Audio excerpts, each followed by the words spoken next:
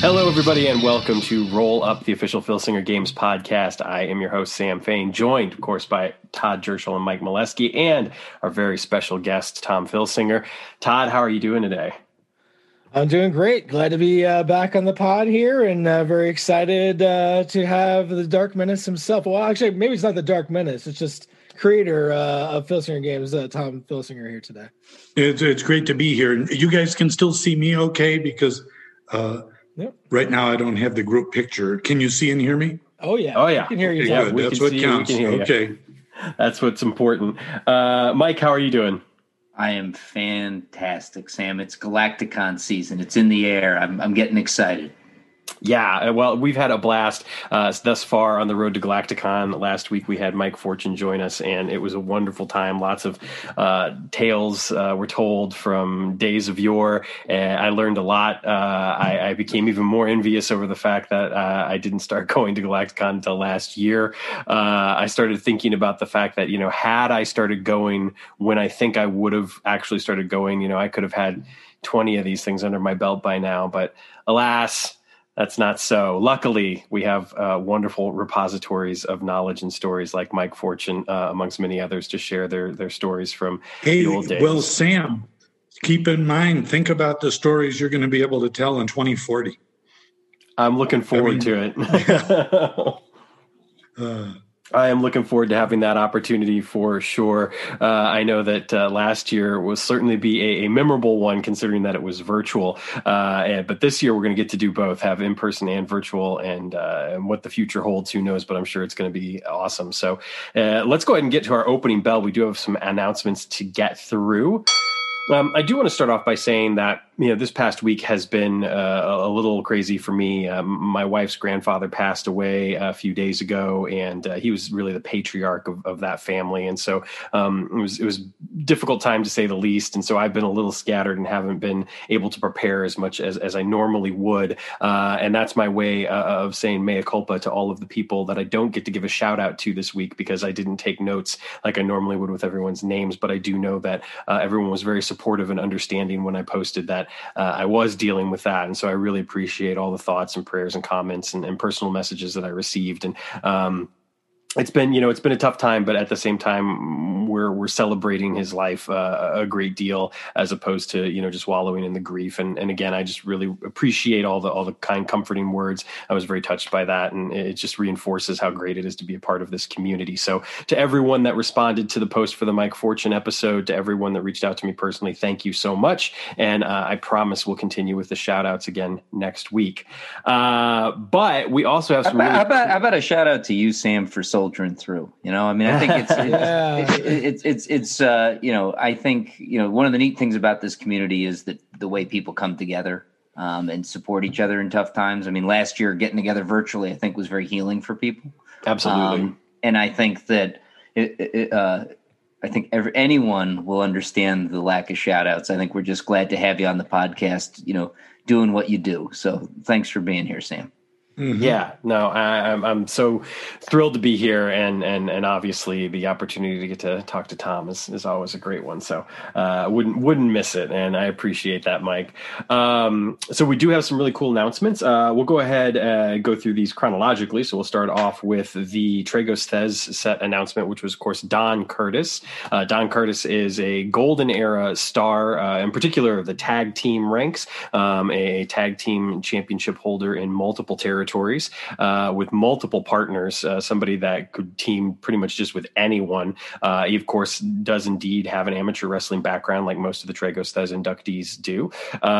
His probably most well-known partner is someone that we don't yet have in the game, but we're always on the lookout for, so we'll see what happens down the road. But that, of course, is Mark Lewin, who he teamed with throughout the late 50s into sort of the mid to late 60s with pretty much regularity, in particular in Florida. He spent a lot of time down in Florida, also teamed with Eddie Graham down there, but really went all over the place. Canada, the Northeast, which of course he's from Buffalo, New York. It's funny because early in his career, he was always being announced as a Canadian, and it wasn't until a little bit later when he was finally announced as being from Buffalo, and then developed the moniker the Buffalo Bombers. So super excited to have Don Curtis in the game. Wonderful addition, and I think just really adds a lot to the texture of this set. There's obviously some more announcements coming, some really great names still yet to be announced, but this one is a great one. Mike, what do you think of Don Curtis?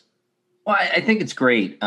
He's one of those names that maybe some of the younger generation doesn't know, but I think he's a name well worth knowing. He had a very successful career for a long period of time. I think it's a great example of our partnership with the Tragos Thesz Hall, that we're able to highlight some people that I think if you're running a Fed, he's a very versatile performer. I think he can fill a lot of different roles for you, and I think people really enjoy him. I agree. He's someone that I've already looked at as either maybe being in my middleweight division or tagging him up with a number of people. They're kind of ready-made partnerships already for him. People that he actually tagged with, and even people that he never tagged with that I think would fit really well with him. I know Danny Hodge is a name that's been thrown around on the boards, and that would be a really cool one for sure. So, Todd, what are your thoughts on Curtis? I mean, a name I wasn't super familiar with. I've heard of Curtis and Lewin before, but beyond that, didn't really have too much of a knowledge. But that's what I think is so great about, the Legends game, is getting to really find out more about these guys that really did, lay the pathways for everything that's going on today. So, it's very, very cool, and always great to have a new name in the game. And it should be great. Yeah. Tom, any thoughts that you have on Don Curtis and his addition to the game? Well, I don't know him as well, and yet I've heard the name many times. And like Todd and Mike were saying, that's what we're all about, is making sure all of the history is remembered. And we love to give tribute to these people. We know their families appreciate it. So beautiful. I'm familiar with him, and now I'll learn more about him.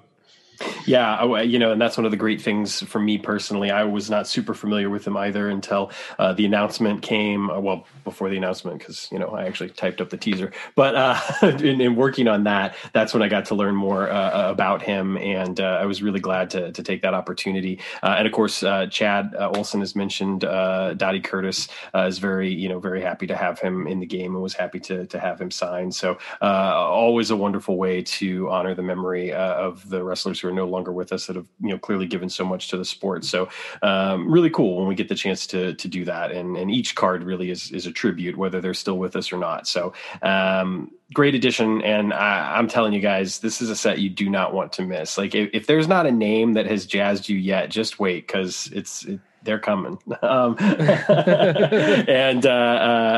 if you're already jazzed, then prepare to get even more jazzed. But speaking of jazzed, I am super excited for Origins 2137, which of course will drop at Galacticon. And we had a new teaser for that. Horus, his tag team partner, Tarvel the Trapper, joins his partner from Maripus, and they pursue their secret mission to capture the Basilisk. Talk about a dangerous goal. Can Horus and Tarvel pull it off? What enemies will they make along the way? Will they join a GWF team? The answer to the latter question is yes, but which one? And how will Killprey respond to another hunter in his midst? Will they be powerful allies or deadly foes? The drama unfolds with the coming of Origins 2137 in July. The incredible journey has just begun. Todd, what are your thoughts on Tarvel the Trapper?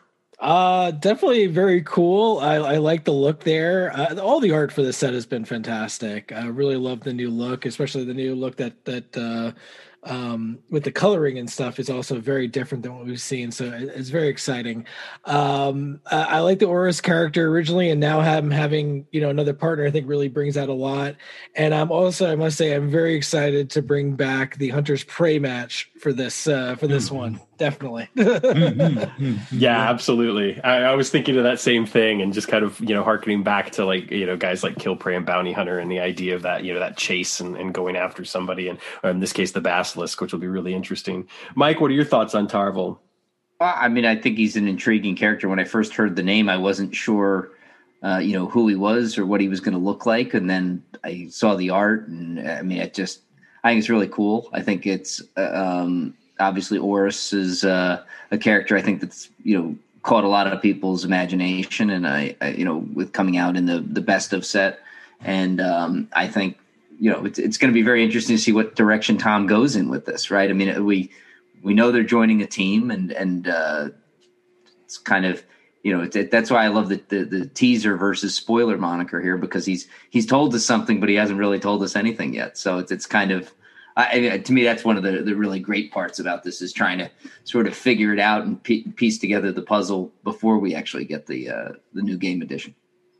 Yeah, for sure. I mean, there's obviously already speculation on the boards, people asking questions and coming up with theories. And, over the years, I mean, literally going back, the past couple of decades, just following the guest books and, the message boards and other things that have been out there, and seeing some of the theories that have kind of like flown by, and realizing in hindsight, of course, when somebody gets something right, and just how cool it is that came out of a conversation in the community, and the speculation is always a lot of fun. One of the things that we didn't quite mention last week, we talked a little bit about the background art on Horus the Unstoppable here, but we didn't really talk too much about his best of card, other than mentioning obviously that he'd had that. And it's just really interesting to see that on the best of card, you've got kind of the water and a little bit of greenery behind him, whereas on the teaser art that we have, he's in this very arid, almost Sedona-esque location. Which I think is really, really cool. And then of course when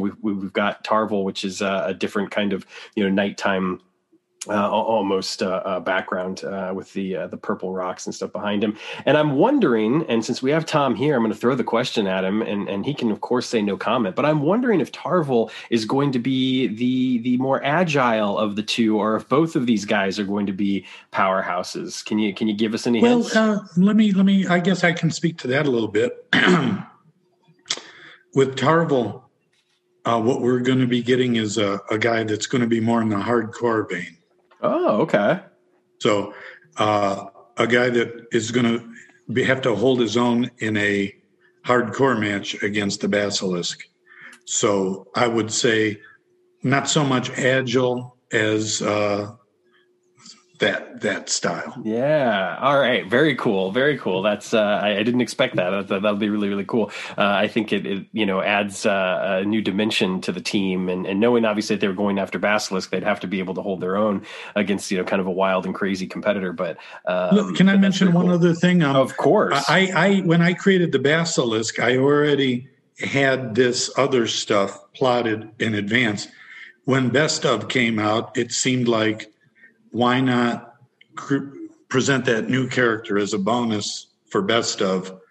But it was already planned that he would be entering at this stage for what will be revealed in this set. Nice. I mean, did he just tell us something and not tell us something again? There's an art to this misdirection stuff. You want to say things that may come true, but you want to say things that also could lead a person down the wrong path. And it's an interesting way to write. I have to tell myself, what if I'm doing A? What if I was actually doing B or C? What kind of clues would I lay out? And I'll lay them out, even though B and C aren't going to happen. In other words, everything has to be possible in order for people to be able to speculate and feel that they weren't cheated when they hear what happens, Well, I think that's one of the things we've talked about, art and creativity before in conversation. And I think for me, it's always easy to kind of look at things from a actor's point of view or a theatrical point of view. But I think that one thing that's true of art in general is that the artist often does have to see all the possibilities that are there and then decide on the one that they wish to present to the audience. And so, it's allowing for the existence of all of the other possibilities. And certainly as an actor in rehearsal, you explore a lot of things. You don't just lock in a choice right off the bat, because you do that, it gets stale. You never get the chance to explore, to play, to have fun. And I think that when you explore those other options, it adds a little bit of texture to the choice that you end up actually going with. And I think that's true of all artists. So I like that. I like that a lot.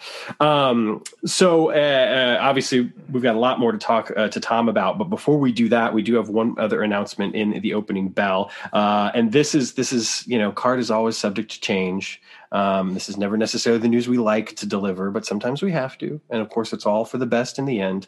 Todd, I'm going to let you play the bad guy, though, and actually make the announcement. Okay, so I know back at our Road to Galacticon event back in early April, we mentioned about the upcoming this summer would be a set for Impact Pro Wrestling, which is the promotion out of Iowa that partners with the Tragos Thesz Hall of Fame. We were going to do a set as part of that. And that, that promotion is run by a good friend of Chad Olson, Troy Peterson, as well as Chad obviously having a lot of input on things as well. So they were going to help us, kind of get everything going.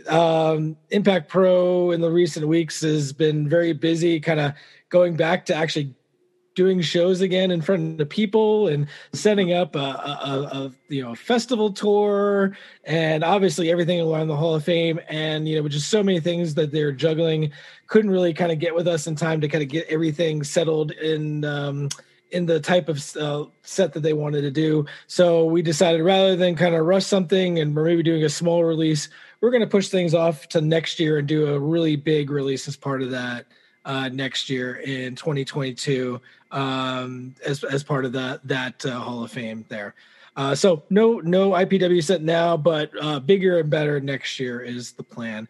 Definitely lots of things going on there. Plate. I don't blame those guys at all, but very excited that we'll still be able to do something in the future. Yeah, I mean, it's good for the business, actually, if you think about it in its own way, that these guys, are back to, I'll say, normal, right? That they're actually out there promoting instead of trying to sort of find creative ways to engage people who can't be there. So I think this is good. They've gotten busy with that. Plus, they've got, the whole show they do with the Hall. So I think that this will give us time to do a really good set. And I think people will really enjoy, they won't enjoy the wait, but I think they'll enjoy the product that's the result of the wait.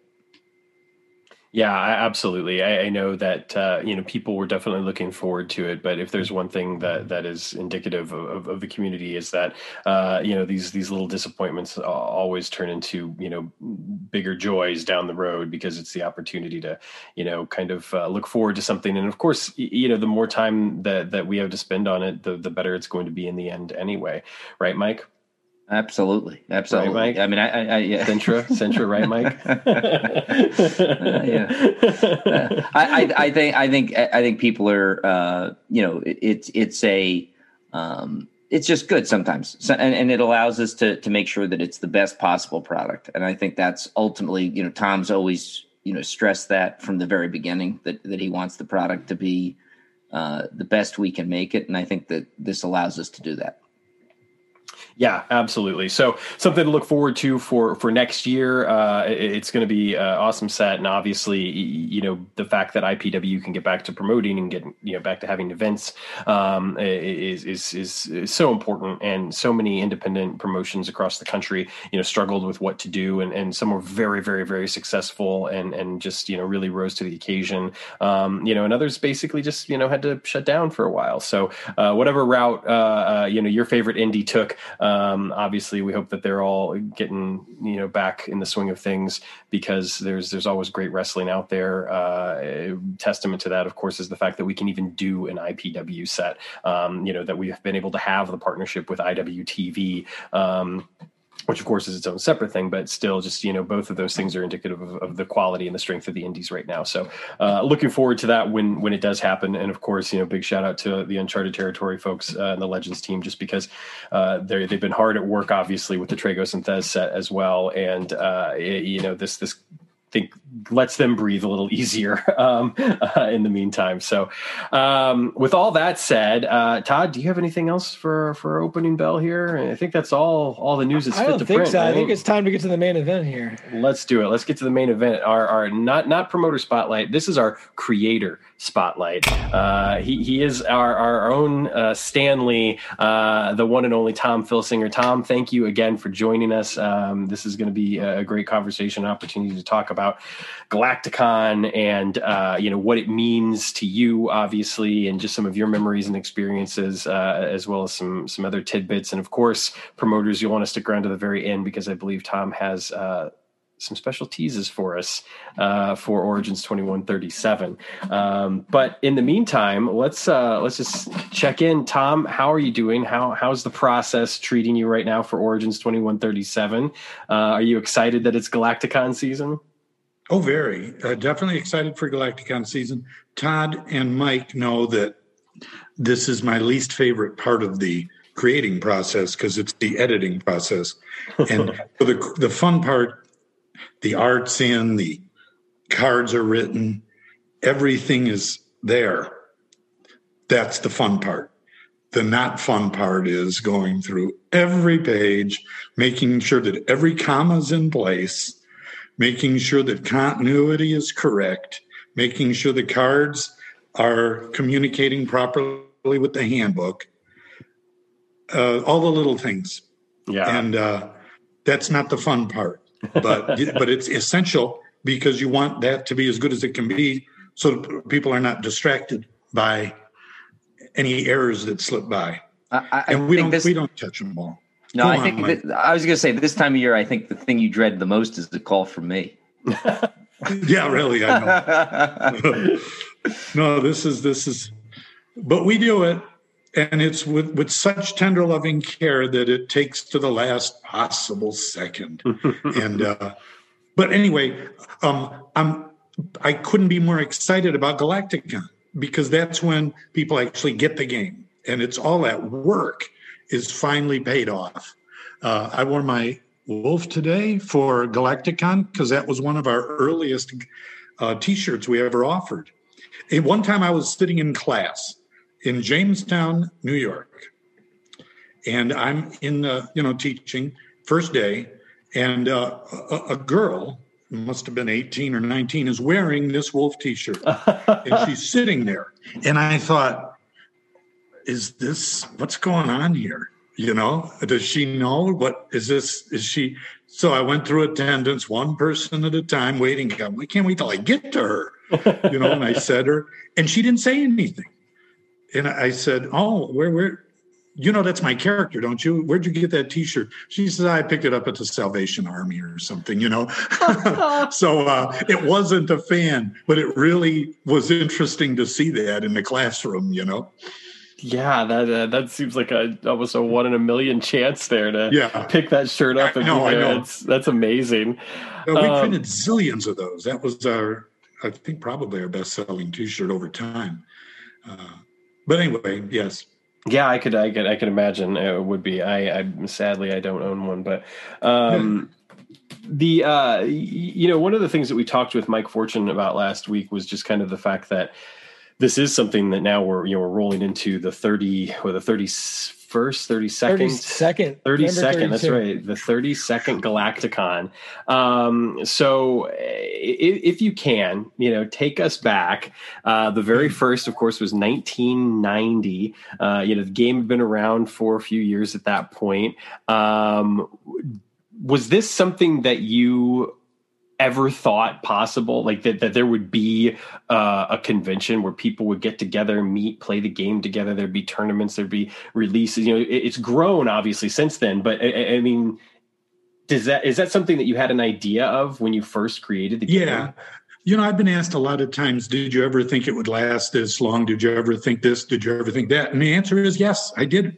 Whenever you create something, that's what you hope will happen. So yes, you do imagine it. You don't figure it'll happen, but you do imagine it could happen. Well, let's go back to 1989. That's the real beginning of Galacticon. Mark Ashby, who was one of our biggest fans at that time, who was writing to me all the time.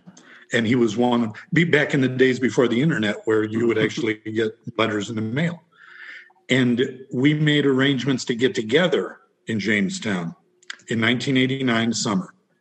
And Mark Ashby, just to show you how different the times were, was dropped off by his parents who never met me and to stay overnight at the place. So they obviously were like, okay, we can count on this guy. You've been writing to him a lot. He's a professor on time. He must be a respectable person. But so we spent a lot of time together.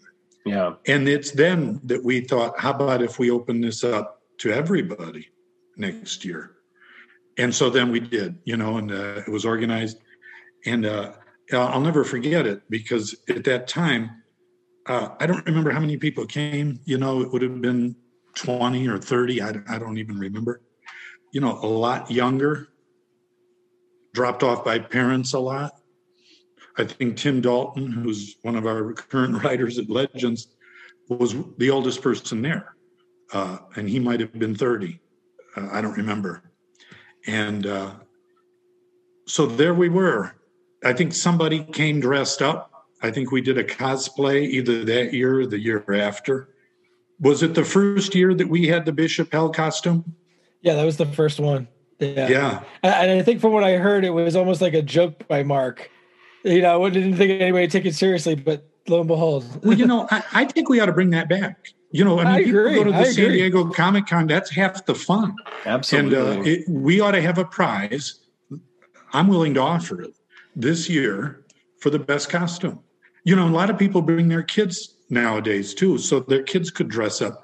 So I think we ought to have a prize for people who dress up for this convention. It is such a huge part of so many fandoms these days, is that cosplaying, whether, like you said, San Diego, obviously, but, any of the conventions these days. Yeah. I mean, it's just a component. There are, cosplay contests. That's what they do. And I think, with all of the incredible artwork that we've had over the years for these characters that you've created, I mean, there's some opportunities there to come up with some just absolutely wild cosplays. So I would love to see it. I don't know if I'm going to do it, but I would love to see it. Well, I'll be on the record as offering a prize. Okay, go. I will make that open to virtual and in-person people. Though. Yeah. That makes sense. Winner gets to write Origins 2138.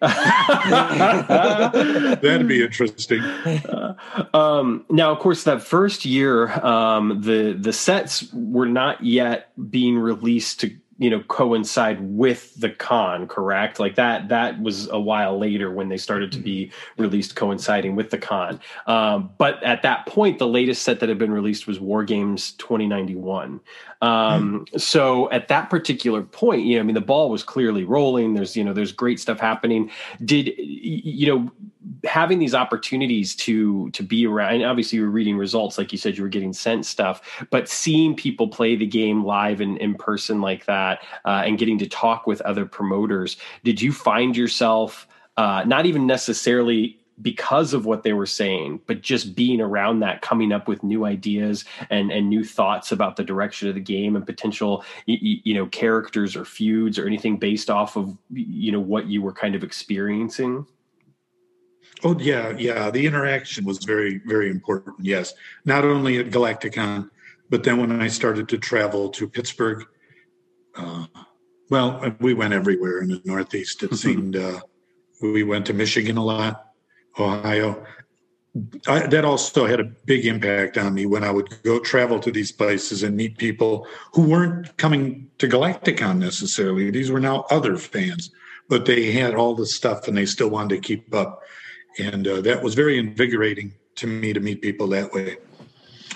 But that first one was at people would come to my house part of the time because it was right around the corner. Yeah. And then also go to the Shelton House in Jamestown, which was within walking distance. So there was always a personal component to our community in addition to the game component. I think that's why the community is so strong. It is not impersonal. It is very personal from, the get-go. But that first day, a lot of people weren't, you had to break the ice. And a lot of people were quiet. They didn't know each other yet. And I remember thinking that it was a failure. I remember that first day thinking, wow, these people are just really quiet. Todd or Mike, were you at that very first one? Nope. See, yeah, it was different. But it was just because people really didn't know each other. The second day and third day, it took off. We had a couple people who were socially outgoing, and they helped to spread that. And by the end of the weekend, it was a great time. But that first night at my house, I thought, oh boy, this is not working. Because it's chirping. What's that? Crickets chirping. Yeah. That's what it felt like. And people gave me like orders to fill. They still would do that whenever the things were live. And I was walking upstairs to the attic, which was our warehouse, and I would by myself to get those orders that they wanted, that they missed something or they needed the newest one. And I just remember thinking, wow, this is really depressing. But that was just the first night, though. Then it took off from there. Yeah. I mean, I can imagine that it would be one of those things where, you walk in not knowing what to expect. And, even though everyone's there with that common ground, sometimes it can be really hard to break the ice. So they didn't know each other yet, really. Right. There was, maybe a few of them wrote to each other. So now by the next year, now that community was actually growing. Now they could look forward to seeing each other again. And then some new people would come. And boy, this convention has always had an energy all its own. It's always been positive. It's always been fun. I can't say enough about it. I can't wait for this year's. Now, it's worth noting, you mentioned the Sheldon House, and the first 16 Galacticons were, held at the Sheldon House before kind of switching around a little bit. Jamestown Community College is the location that we have listed for a few of the others before, these past 5-6 years where it's kind of jumped around to different locations. But any stories, because I've heard a few stories, we've even had a few stories mentioned on the podcast before, but any stories about the Sheldon House, even if they're not necessarily directly related to Galacticon, just memories that other promoters would love to hear about? I made a list here. Let me say a couple. I think everybody who was at it remembers the time that I actually gave away a spoiler when I was talking about the identity of Killing Machine. And I accidentally said the identity without knowing I said it. That was the bounty hunter. Yeah. And so that was a fun moment. Hey, by the way, I want to mention this. My family, we've taped so many things because the late 80s was the beginning of the videotaping era of families, when you'd carry around these huge things like you were a TV reporter. And so, there's tons of videos of fathers usually, hauling those things around. So we taped a lot of stuff, including Galacticons. So we are going to, we have just converted a lot of our family stuff to DVD.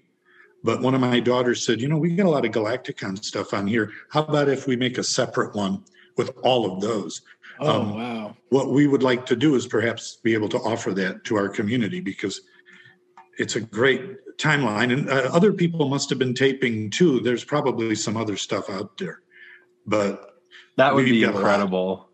I think we're going to do that. Yeah, I mean, you could create a documentary out of that. You really could. That type of footage. Yeah. That's very, very cool. And I'm sure there are a lot of people that had the fortune to be there that would love to see that and have those memories. We would say there'd be the dealer's room, which was basically our fans with their homemade creations. Yeah, and they'd be comparing. It was like Artist Alley at a comic book convention. Yeah. And that was always a big part of it, for people to check out each other's stuff, check out the new stuff, all of the things that we did that became traditions. But let me just mention, when I was first putting these conventions together, I was the one that created the program. So, I would type out a program and print it, and then I would, on Friday mornings, I'd go out to the main hotels and make sure that they were in the lobbies. So the fans, when they showed up, would say, hey, there it is. There's usually there'd be a hotel we'd focus on, like a Motel 6 or something. But people stayed at one of often 3 different locations. There was a Holiday Inn in Jamestown. I forgot. There was Ramada, I think. Wasn't there a Ramada? That one changed brands a number of times. Yeah. Comfort Inn was always like the one that had the Comfort Inn. That was it. Yeah. Yeah, that's right. Comfort Inn too. And yeah. I was gonna say Jack Durakos, Loud and Noxious there. Huge fan of the program in the hotel. I know later on when we went there, he insisted that the two of us go around and deliver programs to hotels throughout Jamestown. Just got my first program at the hotel. That's where I got my first. So. Yeah, that's how it all started. And then that day was always the day when people would trickle in. Like I'd be at home and somebody would just knock on the door. It's like, oh, here's a game fan. And then there'd be, a dinner. And then Friday, we started to have these Friday night informal get-togethers, which continued to grow over time. Then there was Saturday night at the matches, often at one of those hotels, because the 90s were a very exciting era for wrestling. Yeah. There was new stuff happening. And so you had some of our fan base was really in tune with that. And they'd bring these videos that you wouldn't really be able to see anywhere else at that time. And we were being exposed to these cool lucha styles and hardcore stuff from ECW. And so those were a part of our con. They were very exciting time. We still do it. I think we still do Saturday nights. But, that's even evolved. Now we go to matches, or it could be anything year to year. Right. But those were, Todd and Mike, those were fun memories, weren't they, of getting together and doing that stuff? Oh, yeah. It's the first time I ever saw a Japanese death match was at the Shelton House. So, yeah. Well, yeah, I mean, it was important even with the virtual con this last year, that still be a component, and I remember getting to select a match, for that and kind of talking with the guys and sticking around and watching some of the matches. And I've heard stories, about things that people saw for the first time, or the things that people brought and whatnot. And it's just always seemed like such a cool component, and obviously, like you said, being able to go to the live shows now and attend live events or baseball games and, just kind of really extend the fun as added component of Galacticon, which is just a really cool thing because it is such a happening, as a certain individual once said. So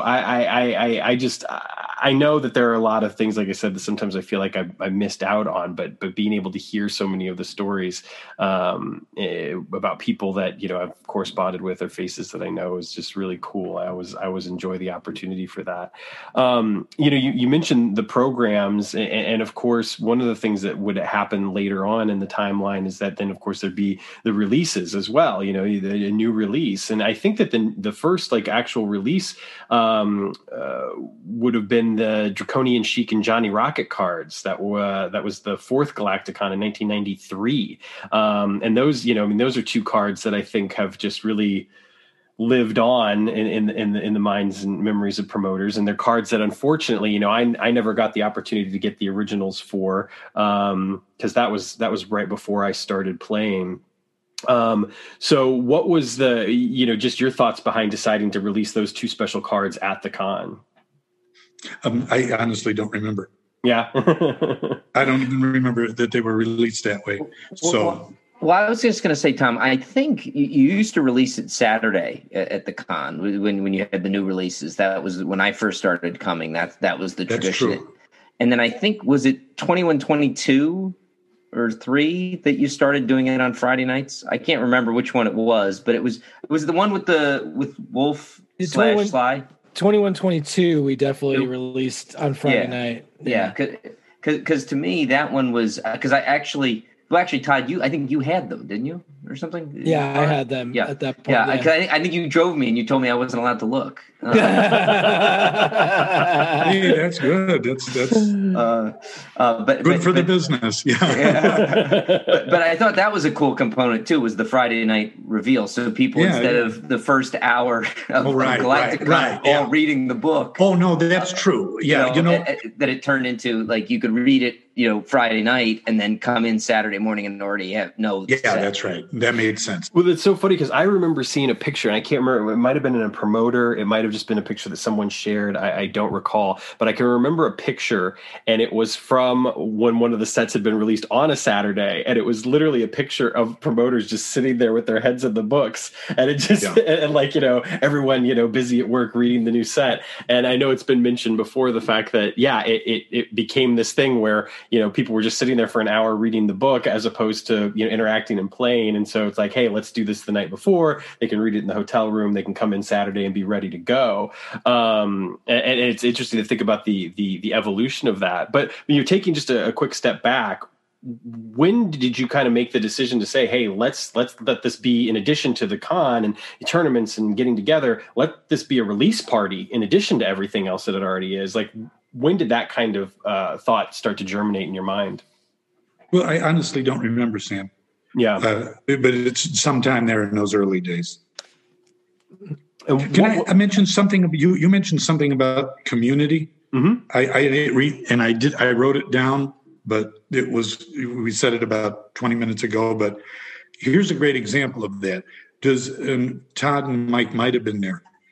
There was a time when one of still a member of our community, Rob Bobian, when he lost all his Fed stuff, it fell out of like the truck or whatever they were driving. What's that? His Jeep, yeah. His Jeep. And I mean, it was a, intricate, long history, like a lot of us had. And it was gone. And the community was like, oh my God, Rob. And so they all contributed money so that he could rebuy everything that weekend. That was a community effort. And I matched whatever was raised. Now, the interesting thing, though, that I remember telling everybody, this is Jamestown. Don't assume it's really lost. And it's true. 2 weeks later, somebody returned it to my house. So he was able to get his full stuff, his whole history back. But it's a great example of the community coming together because, they wanted to help somebody. You guys remember that? I think that was before our time too. Yeah, I think that was the year before Todd came and 2 years before I came to the festival. My first Galacticon. Yep. Let's see. You remember we've had some interesting guests. We have Virgil. Oh, yes. The Destroyer. The Destroyer and a birthday party for him. Yeah. Johnny Valiant came and we opened. He helped us to unveil the Legends game for the first time. Mm-hmm. And he cut the cake. We had a Legends special cake to celebrate the release of the Legends game. It had to be around 2001 or 2, I would think. 2003. 2003. So, we there have been others too. So there was the infamous non-Greg Valentine one, which became a huge part of our community, interestingly. And Greg Valentine laughs with me about that to this day because, we talked all that out, and he's been a real promoter of our games and has helped us with some signings even. Yeah. It's 17 years later, he finally showed up, but did we have him to one of our Galacticons? We had him at the Geek Fest one out in right. Yeah, okay, so we did have him eventually. The one that I missed. That's right. My wife was pregnant and I couldn't drive all the way to Ohio. It's funny you mentioned the one with the Destroyer, because earlier when I was looking at this history that Todd had sent me, I was kind of looking at some of these years and be like, oh, that would have been cool. Oh, that would have been cool. And the year that the Destroyer was there in 2004, I just looked at that and I was like, that would have been an awesome year, because it was the release of New Beginnings 2119. It was also the release for COTG Genesis and Early Classics. It just seems like what a cool year to have the Destroyer there, to have to turn this new page on the GWF, to have the Early Classics set. Like, it just seems like it would have been a really, really cool year as far as the releases and the guests go. Con could have sucked, I don't know, but I'm just saying, looking at it on paper, the con was awesome. You missed it, Stamp. I'm sure it was. the end sucked. Troy won the Galacticon. Yes, but he won it with disaster, so I can't be completely mad.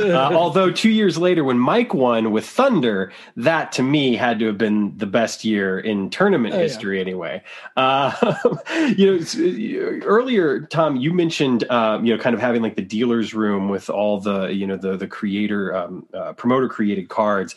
Obviously, I would say that there's probably a good bet that you foresaw that people would create their own cards, but being able to see in person all of these creations and see people with them, how did that make you feel to know that they had taken this game system that you had created, that you had devised, and now they were running and telling like their own stories and creating their own personalities?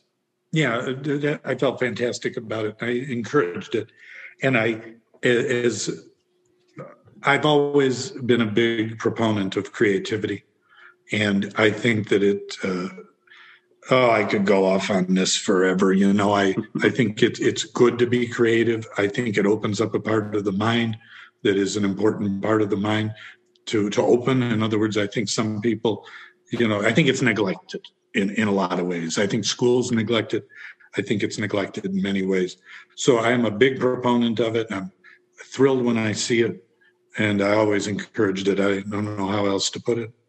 Yeah, no, I couldn't agree with you more. I think it's incredibly important, and I think it is a shame that it's something that gets turned off, unfortunately, or discouraged anyway. But I know that it didn't take me long to create like my first characters, after I got my first set back in 1994. And so it's certainly been a part of the community that I've always enjoyed a great deal. Even if these days I don't really play with many promoter created cards, but I can imagine that would have been incredibly gratifying. It's certainly one of those things that I wish that I'd been around for. I'm curious. Could I add something to that, Sam? Could Please. I add something to that?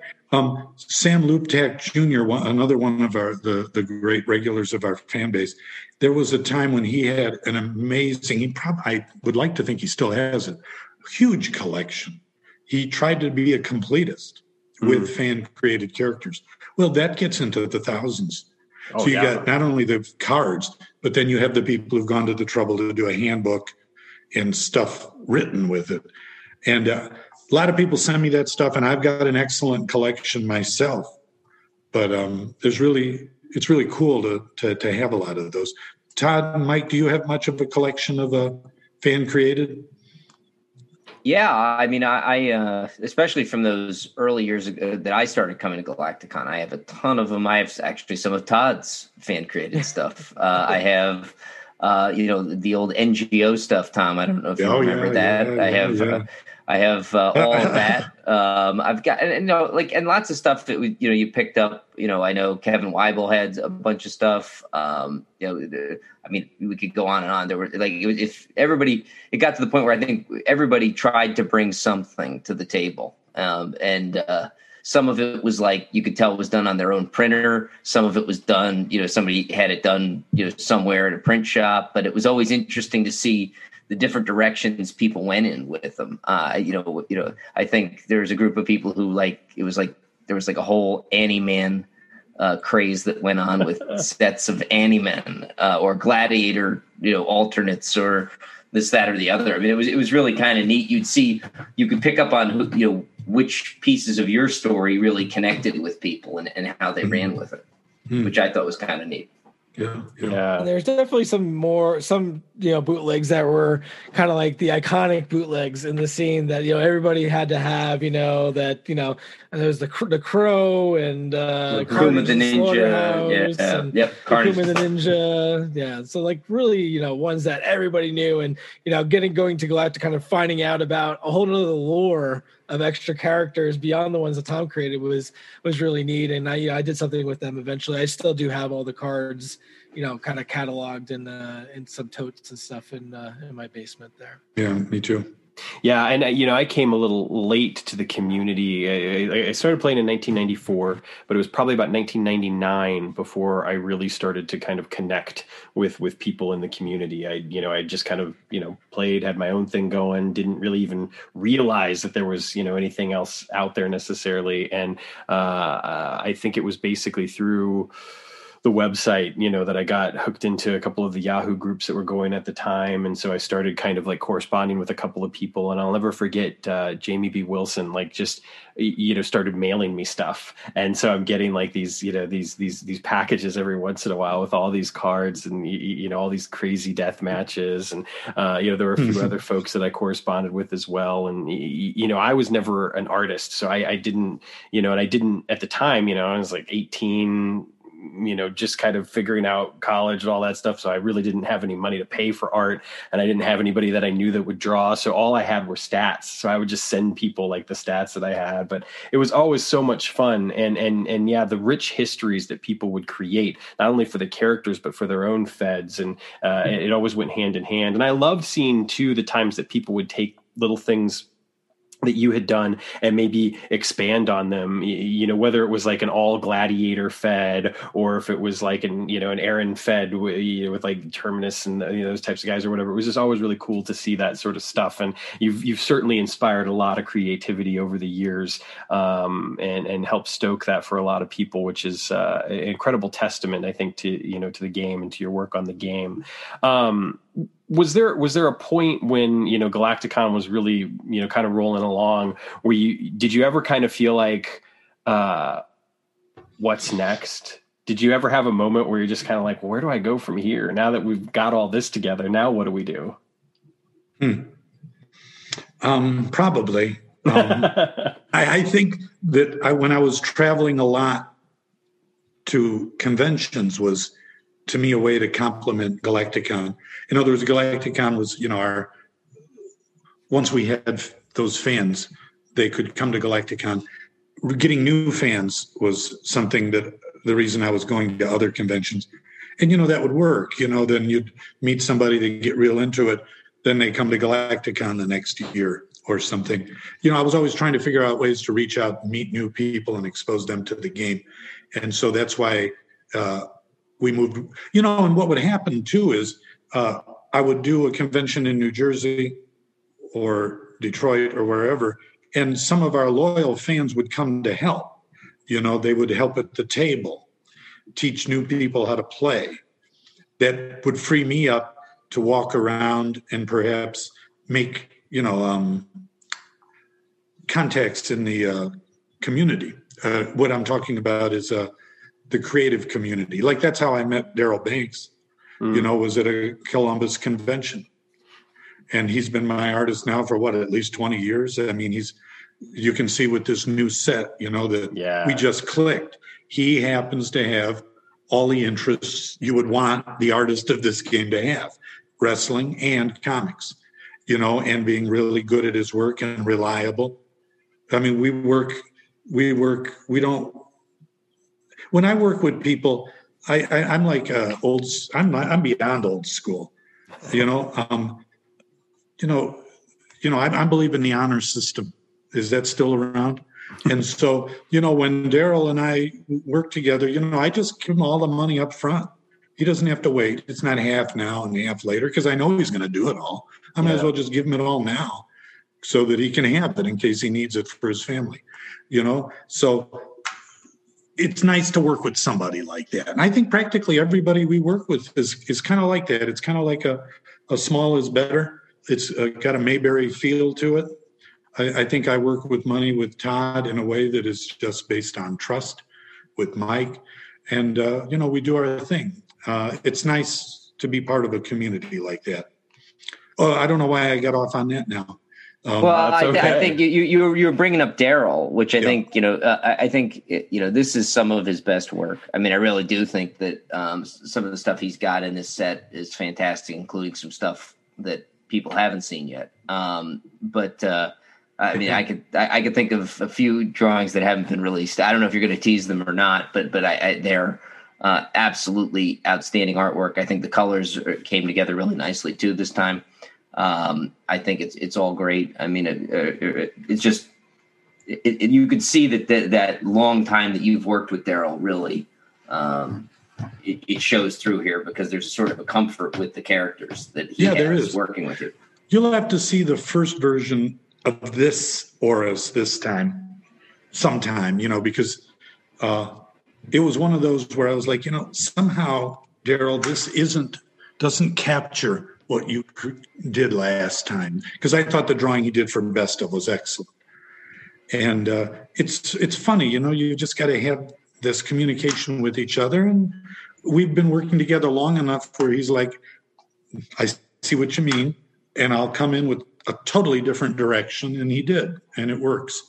And the communication is much faster now because he senses what I mean by what I want, But that's, like I said, that's a normal long-term relationship. We're very fortunate to have him working with us. Fortunate to have Tom Rickert now to be helping us, because getting back to Werner, didn't he really start as somebody who was doing work for our game fans, creating bootleg characters? That was a big market for a long time. And he did that, and he just kept getting better and better. And now he's a star. We're doing our outstanding work with our Indian Legends stuff. And he, in fact, is so busy with that's why we're bringing in some assistants so that, he can be doing his stuff well over there. And then we'll have Tom help me with the coloring for this set. And we're great. I'd like to think of us as a great team. Yeah, I mean, I totally agree. And I know last year having the chance to, interview Daryl and talk with Daryl about, some of his work and just his process was, very gratifying just for me personally, because I've been a fan of his work since, Green Lantern. And so, getting the chance to kind of appreciate him and talk to him was a lot of fun. And I love hearing what you had to say, just now about the relationship, that you have with him, and that it is, that it does almost kind of go beyond the bounds of a professional relationship, and that it is, that it is a sense of community, that sort of family kind of feel, as opposed to it being, purely transactional and purely business. Oh, no. Which I think is kind of the way that you have to do a creative endeavor. You can't just rely completely on, you don't operate it like you operate a bank. You're creating something. Yeah. It's art. It's not, which is always a very personal thing. So it's not just a business thing or a professional thing. Right. So I'm curious, obviously want to be considerate of time, but that said, what are some of your other favorite memories? I know you said you kind of made a list. Feel free to kind of just riff with us for a while and tell us some of your favorite memories from Galacticon and, years past. All right. Let's see. I mentioned some of the big stuff. I guess dinner times were always kind of fun because we'd lay out this huge spread. Often it was Sloppy Joe's, I think. And people would go through the line. And, whenever you've got how many young men, they want to eat plenty by the end of the day. So we'd have to have plenty of food. My wife would do homemade brownies, which became part of Galacticon lore also. I don't know if Steve Minskoff's going to hear this, but Chad Olson and Tim Dalton will probably. That's one of the fans that would come to the cons, really enjoy visiting with everybody, lay down on the couch and fall asleep. And so it was nice to see Steve relaxing at the con, Smoke took over for him after Steve stopped coming. Yeah. And then Smoke. Oh, did Smoke do? Steve tagged Smoke in. Yeah. Well, and Smoke brings, he's got extended family at these now. Yeah. So we're seeing a lot of that these days. I like that a lot. Yeah, and then let's see. I wrote down a few things that happened at some of the cons on the road. Very cool. I'll mention this one. I don't know if some people might have never heard this before. We had Hacksaw Jim Duggan helping us at a few cons. One was at Origins. And I don't know if either of you guys, Mike or Todd, were at that one, but part of the promotion was play Legends with Hacksaw Jim Duggan. And that was in the evening. So that's like, let's say 7 at night. And so the dealers' rooms are closed. come to the convention room. And so we had at least a dozen people there who were like, boy, I get to play Legends with Hacksaw Jim Duggan. This is going to be awesome. And of course, Hacksaw's not there at 7. And so my job is to find him. Now, I had his itinerary. He was one of the guests at this con, one of the media guests. And he was at a dinner across the street somewhere. So I said, hold on, everybody, I'll get him, and I'm running around this con, going outside, crossing the street.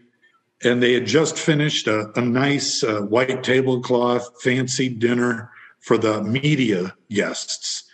And there's Hacksaw Jim Duggan just living it up.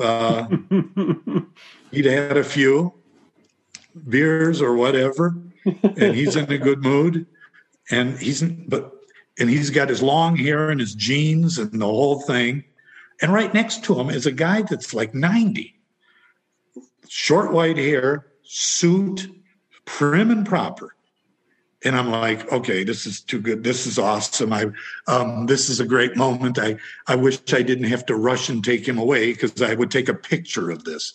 But I go up to Doug and I say, Jim, come on, you've got to be doing a tournament with us now. And he's like in a great mood. He just says to me, hey, he says, you know who this guy is? I said, no. He said, this guy invented Monopoly. Now, that was possible. He was older, and that intrigued me, but I didn't have time. I said, that's great, but we got to go. I grab him, and take him away from this, and there's this prim and proper guy just standing and watching. And so I might have met the guy who created Monopoly and didn't have time to get his autograph. So, and then I bring him over there and he's there, hooray. And Jim was one of those guys who would actually play the game with people. There were some of the wrestlers would do that, and he was one of them. And so we did it, and it turned out fine. But those kind of moments at these cons, I have many of them with the wrestlers who are some reliable, some less reliable, but always interesting and always fun. Do you think now that things are opening back up and there are going to be, conventions scheduled and, like Gen Con, for instance, is back on again this year. There was some questions as to whether or not it would actually happen this year or not. Good. And I want to go back to that one. Yeah, that was kind of my question. Do you think that you'd go back on the road again and go to some of these conventions and take the game? Yeah. And now it's hard. Gen Con got so big that some of these places have a waiting list for dealers' tables now. I used to be, a regular, but that's been a long time. I thought Gen Con was great. I think Origins might still be more open. That's usually considered the second biggest tabletop. Yeah, I want to return sometime, maybe next year or the year after, to the Northeast and do some more of those cons. Motor City Con, I hope it's still going. I'll have to look at it. Pittsburgh Comic Con, I enjoyed all of those. Yeah. Well, Gen Con, it's funny because I used to live in Indianapolis, so I was right there for a few years, and I never actually attended, and I would love to get the opportunity to go, and certainly, if you're going to be there, I would love to go. It's not that far from Chicago. What were you doing with yourself, Sam? You didn't come to Galacticon, you didn't go to Gen Con in your own city. What were you doing? Look, I'm going to tell you, once you commit to living the life of a starving actor, you are either doing one of two things. One, sitting at home because you don't have any money, or finding a way to get really cheap beer so you can drink because you don't have any money, or you're working. Sure there was cheap beer at Galacticon. I'm just saying. Right. Cheap Canadian beer at that too. Man, I remember though there were so many times when I missed things, whether it was obviously Galacticon, concerts, other shows, etc. Because it's just when you're working in theater, your bread and butter days are Thursday through Sunday, and that's when everything is happening. So you're not available, but. Yeah, it's funny because I would love to see the game just be taken everywhere and go everywhere and do everything. But obviously it is a small team. It is, it is a small, family, a small community in a lot of ways. And there's a lot of effort into these things. And like you said, there's a waiting list at Gen Con now, there's that sort of thing. But for you personally, what do you think you would like to see happen over the next decade when it comes to Galacticon, when it comes to, to going to other conventions and that sort of thing? Like, what would you want to see happen with the game? Oh, that's an interesting question. I like what we're doing. I like that we're representing the professional wrestling industry very well. So I want us to just continue to do that.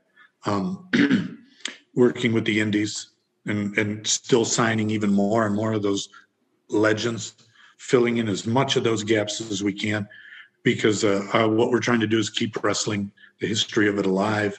We're trying to keep it alive for the new young people in the indies who look at getting a Phil Singer Games card as kind of like a stepping stone that they're making it, and so we like to help promote them that way. So I want to keep doing that, and I think Todd and Mike want us to keep doing that too. As far as Champions goes, I want to grow the brand. I want to continue to take it to different platforms. We've already got a movie script, but in order to sell a movie script, you've got to get some more traction in other platforms, let's say. Grow your audience, because Hollywood doesn't like to take chances with new things. They want to do 1 million Marvel spinoffs and then Disney spinoffs, because those are tried and true. I don't know how they ever got Star Wars in the first place, because you've got to give something a chance. Right. And they don't like to do that right now. So I want to continue to grow the brand so that script writer, or the producer that is representing the Champions of the Galaxy movie script, will have an easier time being able to sell that for TV or movies and, have that breakthrough. I just would like to see that breakthrough occur in my lifetime. And if it doesn't, I'm okay with that too. My lifetime is fine. But, I think, maybe someday in 2050, somebody will go, hey, look at all this stuff. And then it takes off and, my kids and their families will be able to enjoy that. And our fans and their families too, and say, I was there when it was what it was. And, but anyway, so my goal is to continue to try to open those doors. That's all. Yeah. Well, I think that after, 35 years of just incredible storytelling and inspiring creativity, that it's already this towering thing for so many of us. And like you even said, the fact that there are so many, young professional wrestlers out there that are aware of the game. And even if they didn't play it, they know what it is. And that having a card is such a thrill for them. And it's something that, I've heard personally, that Todd has told me stories of, that, Zeke, who's made a lot of these indie signings, has told me about. And it's just always so cool when you hear that. And then, of course, on the Legends side, it's the same thing. You hear, about how honored the families are, or the wrestlers themselves are to be asked. I loved when Chad was telling us about like Nacho Barrera and how excited he was to have a card. And it's just like, oh, that's so cool. Gorgeous George's daughter was thrilled, and I was more thrilled than her, because it's Gorgeous right. One of the great names in history. But she was so happy that she sent me whole bunch of things that are always going to be collectibles to me, 50s vintage stuff from her father's collection, just as a way of saying thank you. Wow. And that's Gorgeous George. But down the line, the Yukon Eric, whole bunch of them, their families we signed. Mike knows this, Todd does.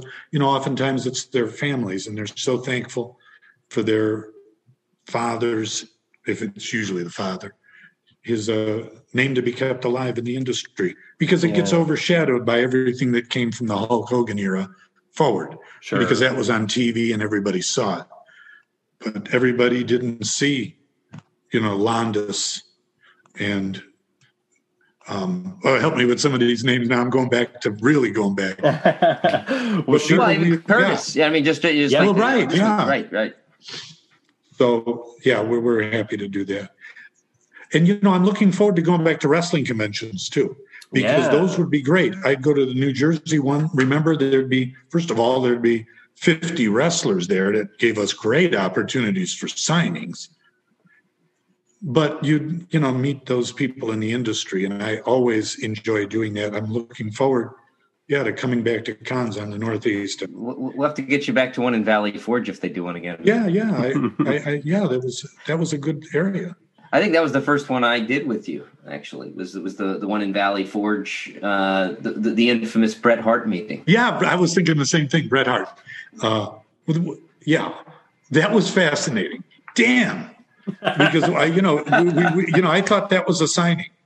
I'll never forget that. You were with me. We were walking with Bret Hart after he signed autographs, and a crowd is walking.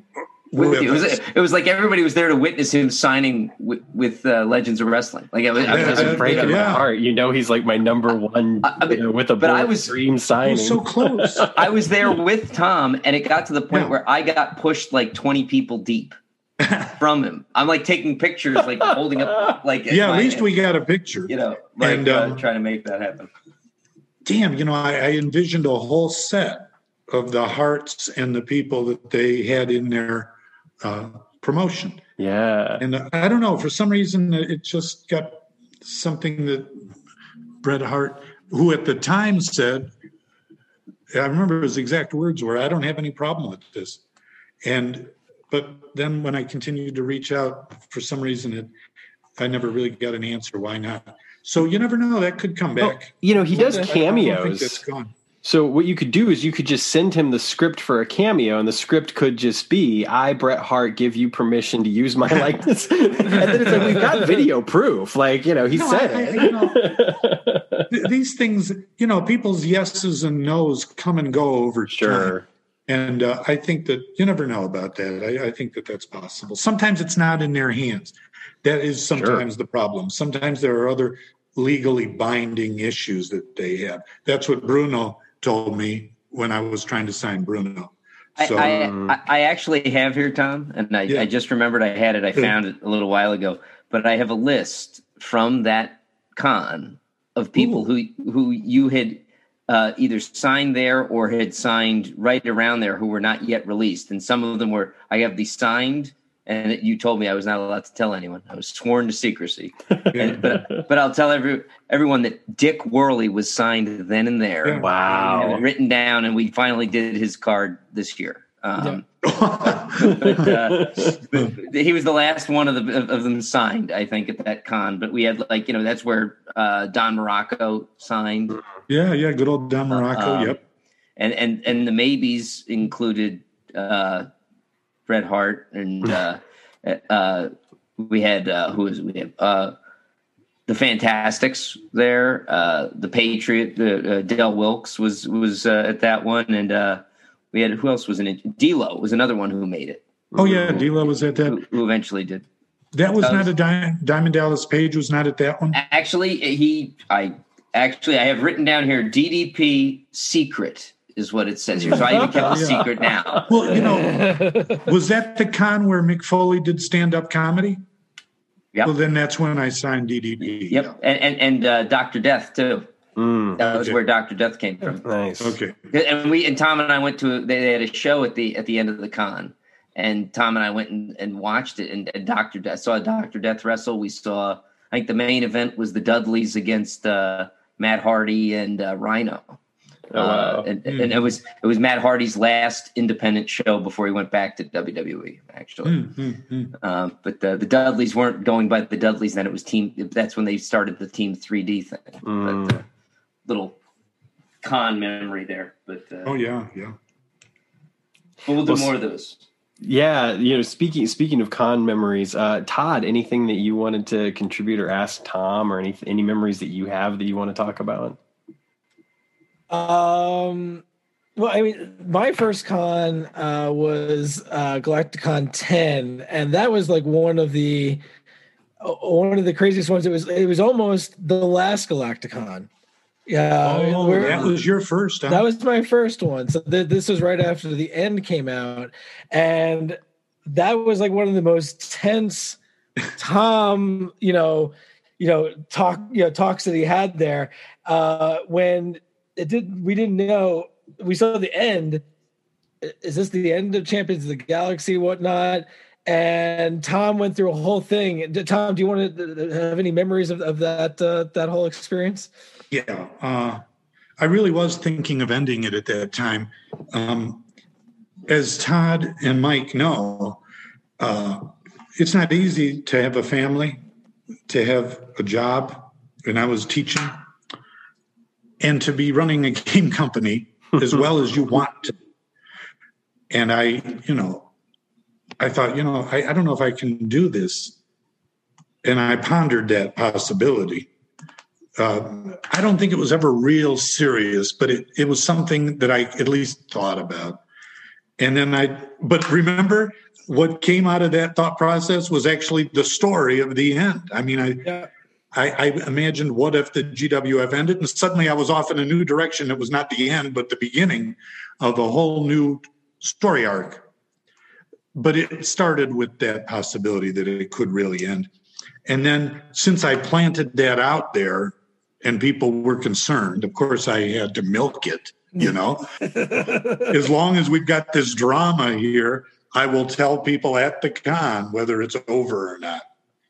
And I gave a little speech. I remember somebody wanted to tape it, and I didn't want it taped because I wanted to feel spontaneous when I spoke, and I didn't want to feel like this is for posterity now. Mm-hmm. So don't tape.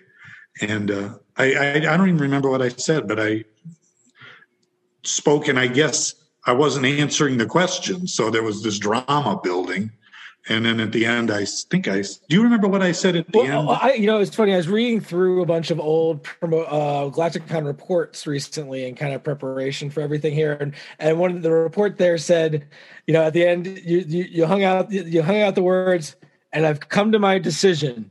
And you just like let it hang out there for like, it would seem like an eternity for everybody in the audience. and then say, I'm going to continue Champions of the Galaxy, and everybody, it was the biggest Road Warrior pop there at the end of that. So yeah, I don't even remember it too well. Yep. It was very spontaneous. I believe I said something like, I don't believe I can give this up. Something. Yeah. That's the way I remember it. Right. Yeah, and, I can't give this up. Yeah. And I still feel that way now. That was just a little bump for a minute there where I thought, yep. How can I do this? How can I do all this well? Especially, you don't want to be a lousy parent. If I was a little less of a professor, if I was maybe a little less of a game creator, but you don't want to be a little less of a parent. And so that was first. And I guess maybe games were second. I always took everything seriously, including my teaching. Definitely very serious. I still did it here at Arizona very seriously. I love it. But the games are really a part of me. I didn't create the field of psychology. I take no ownership of it. But I do feel ownership of Phil Singer Games and everything that's been created here. So that is something that will always mean something to me. And when I'm creating this set and creating this bonus pack and writing everything, it's still like the first time to me. It still means everything to me that people will enjoy it. And I hope they will. Cool. And we're going to have that come at Galacticon. So back to Galacticon. Yeah, no, I think that everyone is looking forward to this year's Galacticon. The fact that, after a year off from being in person, that people will be able to be there in person. And, if they're unable to make it for any reason whatsoever, they can still participate virtually because it was so successful last year. So it's really a wonderful opportunity for, the entire game community. And I think everyone is obviously looking forward to the con, but clearly everyone is also really looking forward to Origins 2137. And speaking of which, you had a little tease that you wanted to give us, didn't you, Tom? Okay, let me also reiterate that I will offer at least one prize for cosplay at Galacticon this year. That's one. And two, the next two teasers for 2137 will be for new characters, and we will be bringing a brother and sister team. Will be coming in the next 2 weeks. I will start with the female member next Monday and reveal more about her and her background. And then a week later, her brother. And we'll tell you what team they're going to be on and what they're all about. Nice. And, what's interesting is we're going to be doing this right up to Galacticon and still not revealing the big reveal. So I'm hoping people are enjoying everything that's coming up, because the big reveal will involve that bonus pack. I'd say more about that, but as soon as I say more about that, you've got the big reveal. So I'm going to wait on that and hope that it's kind of like when you're releasing a new album and let's say you've got a bunch of songs.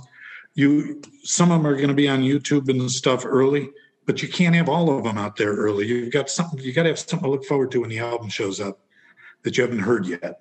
Yeah. And so we're doing that, including the album cover. In other words, we're not giving you the hit singles up front. We're giving you the other stuff. And I'm not even trying to make that sound like that's not as good. It's all, to me, the stuff I love, but the big reveal will come after. Yeah. And I know sometimes we do the cover art as one of the teasers as well. This one we can't be doing. Not this time. Not this time. But it's a nice piece of cover art, I'd say. Absolutely. I think so too. Yeah. I just, as you were saying that, Tom, it just reminded me of last year. I remember literally going to bed, and I'm laying there in bed and I can't really sleep. And I pick up my phone, which is a horrible thing to do. I know that. But I pick up my phone and I open up my phone and I've got a new email that literally just arrived. And it's from bobdylan.com. And I think to myself, whatever, who cares? But I press it anyway. And here's this link for a brand new video for brand new music from Bob Dylan. And I'm like, oh, well, this is cool. And I listened to it. It's this song, Murder Most Foul, which I don't know if you've heard or if any of the listeners have heard. I know that. That's about Kennedy. Yeah. It's an incredible song. I listened to it, and it just, it moved me. And, here we are. This pandemic is just starting. Things are just getting rolling. Everybody's staying home. There's, everything looks grim, and you're trying to figure out what's going on. And here's this song, and it's incredible. And I remember, coming to the end of the song, and I'm thinking to myself, well, I'm going to listen to that again. And it's not a short song. And then, of course, the very next day, it's announced that this is not just a single that he's releasing, but there's a whole new album coming for the first time in like 6 years. Here he is on the eve of like his 79th birthday, and he's releasing a new record. But it's exactly what you said. He gave us this one thing, which is amazing. And it's like, wow, this is incredible. But there's a whole rest of the album, and you're not going to get any of it until it drops, and there is something to be said for that, to just like, here, I'm going to give you something that's great, but if you want the rest of it, you just wait, because then you're going to get something that's even better when you see the whole thing together. And I think Origins 2137 will definitely be like that. It depends on the material. Sometimes you want to come up front with your biggest thing. It's just that for this, I don't think that makes sense this time. It depends on the concept. And it's a judgment call. Well, that's definitely something for another conversation that I would love to have with you about making that judgment call and about those situations. You know what? It'll be good at Galacticon because that'll come after it's released. And that's a good conversation at that time. It's perfect. We're writing the format for the interviews at Galacticon right now. There we are. The link is here. Come to Galacticon, everybody. We're back in person, but you can also come virtually. I'm hoping this is going to be one of our biggest ones ever. Yep. And Tom's going to be our guest on the Sunday of Galacticon during, I think, I have to look at the exact time, but I think around 1:00 or so, East Coast time. Tom will be joining us. It'll be great. We'll make sure Tom knows what time that is in Arizona, too. Right, exactly. Oh, my God. Awesome. Well, Tom, I cannot thank you enough for joining us, for spending time with us. It's always such a pleasure to talk to you and to just hear you talk about the game, creativity, and your memories over the years. I always have so much fun doing this. If someone would have told me 25 years ago or so that I'd be sitting here interviewing you for a podcast or something. I'd just been like, what are you talking? What is this podcast you speak of? And why am I going to be the guy doing this? But so I'm just grateful as a fan, as a promoter, as someone who gets to do this. I can't thank you enough. And it's been a great conversation. I look forward to many, many more.